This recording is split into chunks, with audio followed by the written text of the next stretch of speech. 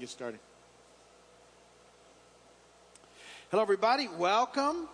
As we continue on in the study we're doing together through the Old Testament now, we are working through the Bible a chapter at a time. We spent 5 years on the New Testament. We got through that a chapter at a time. 1 year ago, a little over a year ago now. Well, yes, year and change. We started in the Old Testament, and we are just finishing the book of Genesis, 50 chapters long. We've worked our way through it. The Bible, it's important to know it and to read it like this and to have context for what's going on so that you understand, sort of have an idea about what's happening and why and how it fits together. And next week, as Douglas said, we'll begin the book of Exodus, and another fascinating book in Bible history. We'll be done with Genesis today as we're in Genesis 50. So this will probably be the last time you hear me say what I'm about to say. Things that I wanted you to remember as we talked about Genesis. And I hope you've got this now, because if you didn't get it, it's done. There were 4 events that you should remember in Genesis. There were 4 main people that you should remember from Genesis and 1 main theme. And I've gone over this almost every week since we started. So the 4 main events all happened in those first 11 chapters. And the 4 events are creation, the fall, the flood, and Tower of Babel. Very good. I'm so glad you've been listening. All right. Then starting in Genesis 12 and working our way through 4 main characters. And they are... Very good. So nice. Abraham, Isaac, Jacob, Joseph. Abraham, Isaac, Jacob are known as the patriarchs, and that's where everything starts for us. Joseph, though he's not in the lineage that will give us Jesus, he obviously played a huge role in this, and we'll be talking about him today, as this chapter records the end of Joseph's life in the process. Then there's one main theme that starts after the fall in Genesis 3:15, and it runs all the way through to cross, and that theme is known as the crimson thread of redemption. Very good. The crimson thread of redemption. And it runs right from the fall, right after the fall, Genesis 3:15, and you will see this thread run throughout the Old Testament all the way to the cross. And so now that you've heard about it, you can look for it and you'll see it pop up. You'll just see it. You'll go, oh, well, that's where God was keeping things running towards Jesus. That's where everything was tying together so that we could be redeemed and reconciled and set free, and everything needed to happen. So the redemption was coming. All right. So good. You guys have that. I don't know that we will cover that once we start Exodus. We'll start something new in Exodus, and I'll figure out what I want you to remember from Exodus. But the Exodus is just what it says. Next week we're going to see that they're going to start the process of getting out of Egypt. But now, they've all sort of just gotten there. Now, we're about 50 years into that part of the journey. But they've been there for a while. But they got them there, they got them safe, and it was so they could survive the famine, right? Remember this big famine came? And it looked like it was more than just a little regional famine, like some sort of global event. And everybody needed help. And God had... used Joseph to prepare Egypt so that he could ultimately save the family, his family, on the journey. And so we've been through all of those things together. And then last chapter, in 49, Jacob, also called Israel, he sort of ends his deal. He says what he has to say. Remember, he calls Joseph in, and then all the sons, and he's got everything he's got to say to everybody, and he gets it all said. And then he just sort of curls back up into bed, and he goes to sleep and never wakes up from that. And God's waiting for him at that point. But he left behind the nucleus for this nation of Israel, from which everything will happen that leads to us and to the church today. And great testimony. And remember, it's so important that, and all these guys that we've looked at and the people that we've looked at throughout the book of Genesis, I love the fact that God leaves in the word not only all the good stuff they did, but all the questionable stuff. And if you wonder why it's there, it's so that we can continue to press on. Because if the only thing was in the book was all the good stuff these people did, I can't speak for all of you. I would think, I don't have a shot because I got a lot of mess. But because he left the mess in the book, it gives me great hope. Because then they're just like me. They're just people, they're trying to live this life out by faith and wanting to do the best they can, but not always measuring up, not always making it. And that's what we see happen here. Because we saw Jacob had some high points and some low points. We saw Isaac was he did some good stuff, and even Abraham, all of them have some issues. And then we see, in Joseph's brothers, and yet we, like Judah, who was a big mess, but repents at the end and gets it right. And out of his lineage will come Jesus and David. And, it's fascinating the redemption that's possible in the process. So Jacob now has died at the end of last chapter. And at the beginning of this chapter, Joseph goes into mourning, which will be quite extended. And, and this last chapter is just kind of sort of end Joseph's life. And however you look at Joseph, in the story as the son of Jacob, or as the brother of these guys, or as the administrator in Egypt, Joseph was an exceptional guy.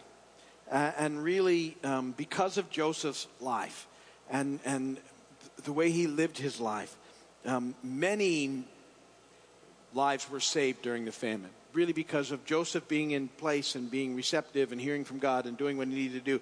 You think about it, he saved the people of Egypt as well as the people of Israel and untold others in the process. And as he saved his own family, it saved, the people of Israel. If the family of Jacob had died out, the world would have been deprived of the Word of God and the Son of God. So we owe a lot to Joseph's steadfastness in the way that he lived his life.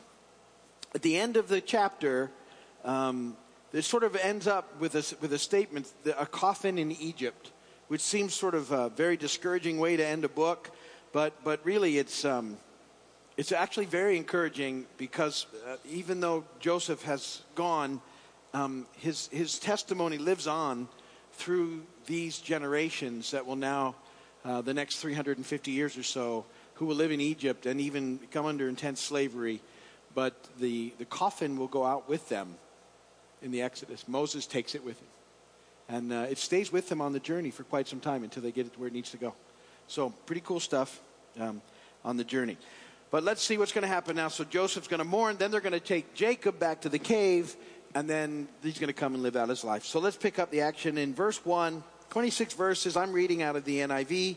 You can follow along in whatever your translation is. Things should pop up on the screens if we're together. And I think on the notes that I passed out, these verses were there as well. Joseph threw himself upon his father and wept over him and kissed him. And then Joseph directed the physicians in his service to embalm his father Israel. So the physicians embalmed him, taking a full 40 days, for that was the time required for embalming. And the Egyptians mourned for him 70 days. And when the days of mourning had passed, Joseph said to Pharaoh's court, "If I found favor in your eyes, speak to Pharaoh for me. Tell him my father made me swear an oath and said, I'm about to die. Bury me in the tomb I dug for myself in the land of Canaan.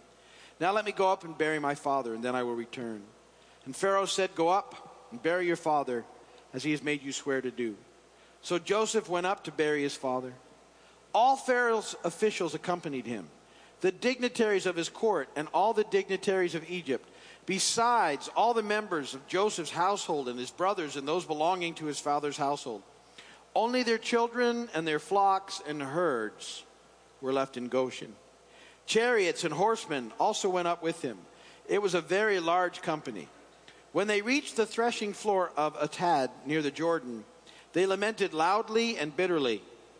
And there Joseph observed a 7-day period of mourning for his father. When the Canaanites who lived there saw the mourning at the threshing floor of Atad, they said, "The Egyptians are holding a solemn ceremony of mourning." That is why the place near the Jordan is called Abel Mizraim. So Jacob's son did as he had commanded them. Then they carried him to the land of Canaan and buried him in the cave in the field of Machpelah, near Mamre, which Abraham had brought as a burial place from Ephron the Hittite, along with the field. Just a note, if you're not sure how to pronounce these names, just say them like you do and act very confident, and everybody will believe you.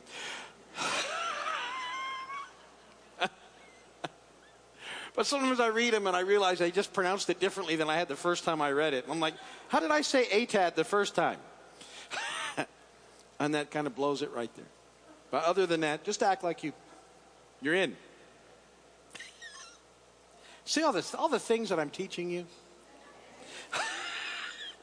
Because I know you're going to, when you sit down and you're reading this to your kids as a bedtime story, you want to get the names right.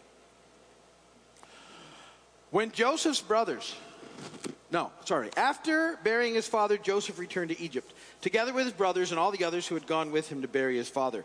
When Joseph's brothers saw their father was dead, they said, "What if Joseph holds a grudge against us and pays us back for all the wrongs we did to him?" So they sent word to Joseph saying, "Your father left these instructions before he died. This is what you're to say to Joseph. I ask you to forgive your brothers the sins and the wrongs they have committed in treating you so badly. Now please forgive the sins of the servants of the God of your father." When their message came to him, Joseph wept. His brothers then came and threw themselves down before him. "We are your slaves," they said. But Jacob said to them, "Don't be afraid. Am I in the place of God?" Verse 20, one of my favorite verses in the Bible. "You intended to harm me, but God intended it for good, to accomplish what is now being done, the saving many lives. So then don't be afraid. I will provide for you and your children."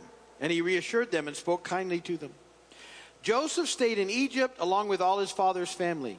He lived 110 years and saw the third generation of Ephraim's children. Also the children of Machir, son of Manasseh, were placed at birth on Joseph's knees. Then Joseph said to his brothers, "I am about to die, but God will surely come to your aid and take you up out of this land to the land he promised on oath to Abraham, Isaac, and Jacob." And Joseph made the sons of Israel swear an oath and said, "God will surely come to your aid, and then you must carry my bones up from this place." So Joseph died at the age of 110.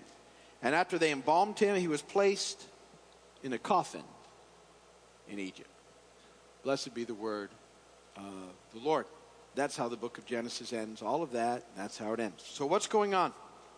Let's just kind of recap the events in this chapter. Not very many verses, so we should be able to work through this pretty quickly. So when Jacob died, he was 147 years old. And Joseph wept, it says, and mourned for months. And he grieved bitterly over the loss of his father.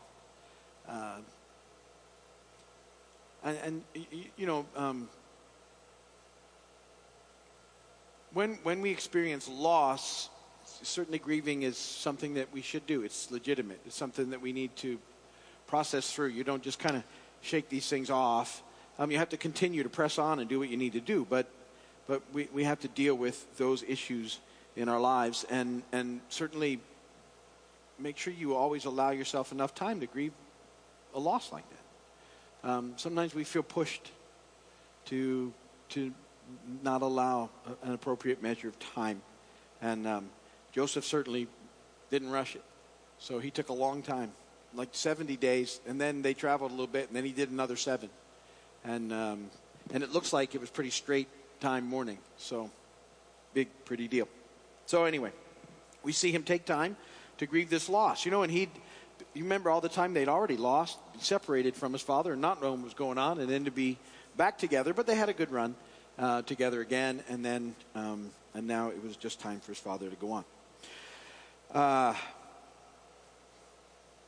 They had Jacob embalmed, which was a normal practice for Egyptians, but not customary for sort of the nomadic shepherds of the time. And the Egyptians did it because they believed that the bodies went on to the next world, and so they preserved the bodies so that they could function in the world to come. That's why it was such a big deal. And apparently they were very good at it, which is why they every now and again will uncover pretty well put together mummies, thousands of years old. So that was why they did it. And, Jacob's family, I think they probably allowed him to be embalmed as a sign of respect to the Egyptians because they were there, and that was sort of their custom, and so they allowed it to happen. And so that took 40 days, and then they mourned for, 70 altogether. And then in verse 5, Joseph, speaks to Pharaoh's court, Pharaoh, and says, I promised I would take him to this cave where he wants to be buried. And they said, absolutely. And then they all went, too. It's kind of that was quite a party. You read about it, like everybody important went for this whole deal. And it's because they respected Joseph. He had, in fact, been used by God to save them, and they were pretty much aware of it. And also, Pharaoh's court, because of, Jacob, now Pharaoh owned everything. Because he didn't just give them the food that he'd stored up that he took from them. He made them buy it with their money and then their livestock and then their very lives and all their stuff. And then they had to pledge themselves to Pharaoh. So when this time came, he said, I need to take him there. I promised him, and they said, absolutely. And they went with him. It was quite a deal, the company of people that went to take Jacob to the cave in Machpelah. Now, if you remember this cave, we first sort of found about it in Genesis 23, and Abraham had purchased it as a place to bury Sarah. And it was to be a burial place for all of the family. And so, Abraham and Isaac and Jacob and their wives and the things that were going on. And this cave was in Canaan, which was the promised land, where they would end up. And I've told you, it's also very near the place where Jesus was crucified, which is a fascinating thing. I always think it's fascinating for this. Don't ever take this more than you should from what I'm about to tell you. But there's a spot in Matthew where after Jesus has died and defeats death and rises again, tombs pop open. And the Bible says that like 500 people get up, and they were well-known people, and they're up and about for a little while. And I often wonder if these guys weren't there. Hey, we know what's going to happen. See, God had been speaking to them. I want to be in the cave when Jesus comes, because that'll be cool. So make sure you get me there. You see, they were insistent. No, don't leave me here. I want to be in the cave. Get me to the cave.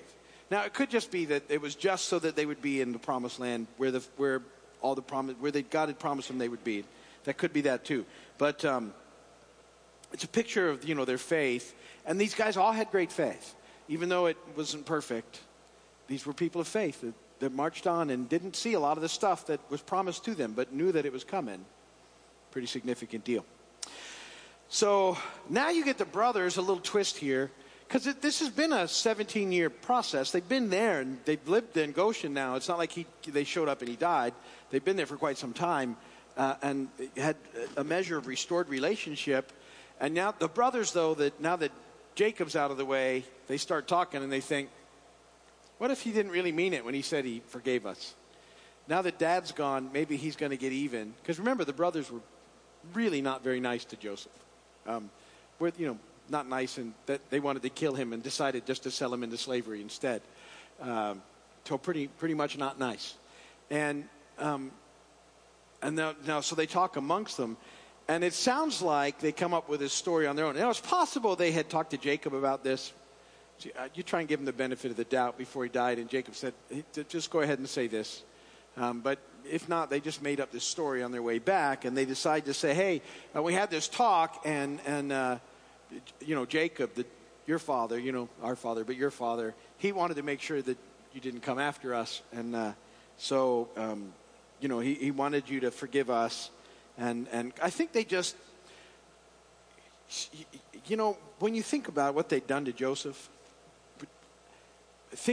believing that he'd really forgiven them was pretty significant.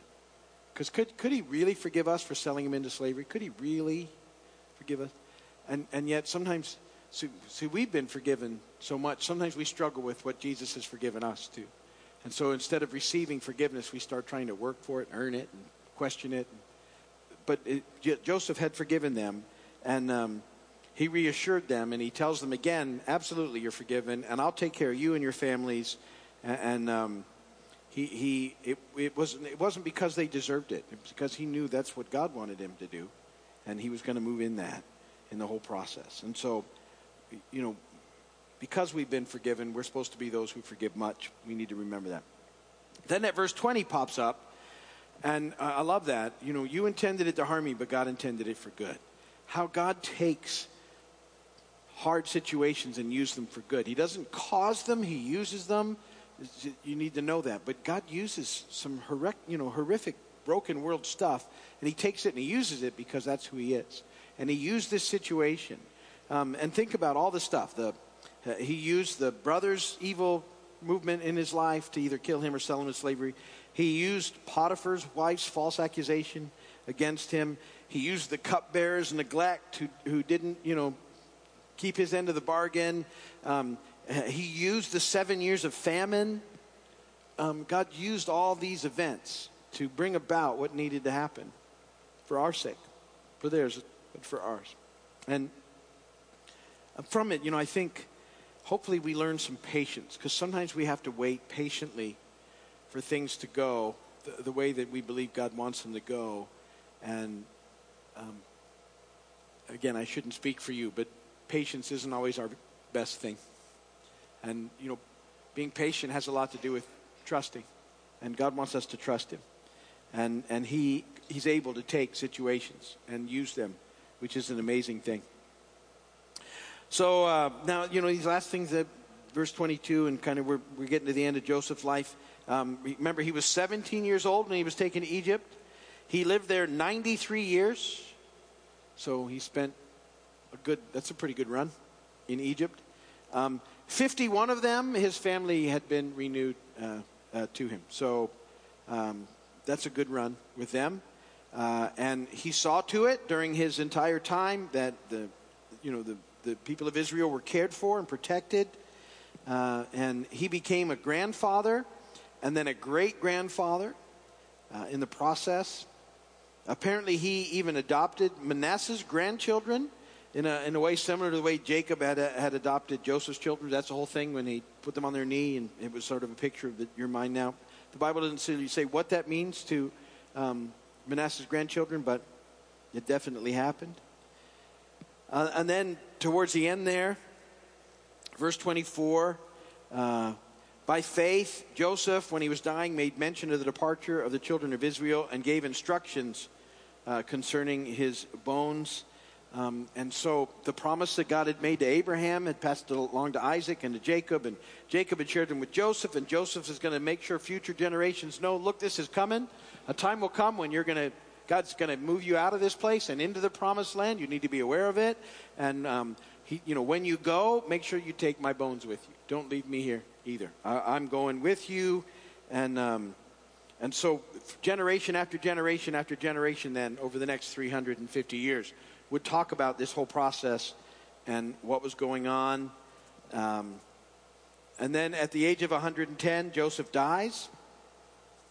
He had probably, by that point, outlived his older brothers, but his own grandsons knew their grandfather's wishes, and that the remains were to go when they left. And so Joseph's coffin in Egypt was a constant reminder, I think, of the promise that was to come.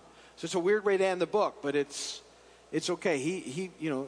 Joseph in his embalmed coffin and in his state was there with them, and it was a reminder that when the time came and that a time had been promised to them, they were to take those bones with them and they were going to leave, and God would continue this promise that he had made through Abraham, Isaac, and Jacob. And then we'll see when they leave. When the Jews leave, Moses will have Joseph with the bones with him, and off they'll go. And for a while in the wandering process, that will be there. Again, a testimony of all that God had done. And that's pretty much it. I hope you enjoyed Genesis. It's a fascinating book. Lots of really neat people involved. Great descriptions of people of faith and people who are like us and who get it sometimes and not so much at other times. And they had great courage at times, and they were motivated well at times, and they missed it at times. But all of it, I think, helps us to know that we learn ultimately that we find life trusting in God and following after him doing what we can each day. And when we mess up, we go running back to God and ask for forgiveness. And he gives it to us. And then he empowers us to do the next right thing, which is really what it's all about. So that's a good run through the book of Genesis. I'm going to end it there. If you're watching my video, thanks for doing it. Hope to see you very soon. Next week, we'll start up on the book of Exodus. And so that will be good. You know where we're at. One book down, a little year down, 14 years more, and we'll be done with the Old Testament. So you have plans for the next 14 years on Wednesday nights. We'll still be serving pasta and beanie weenies.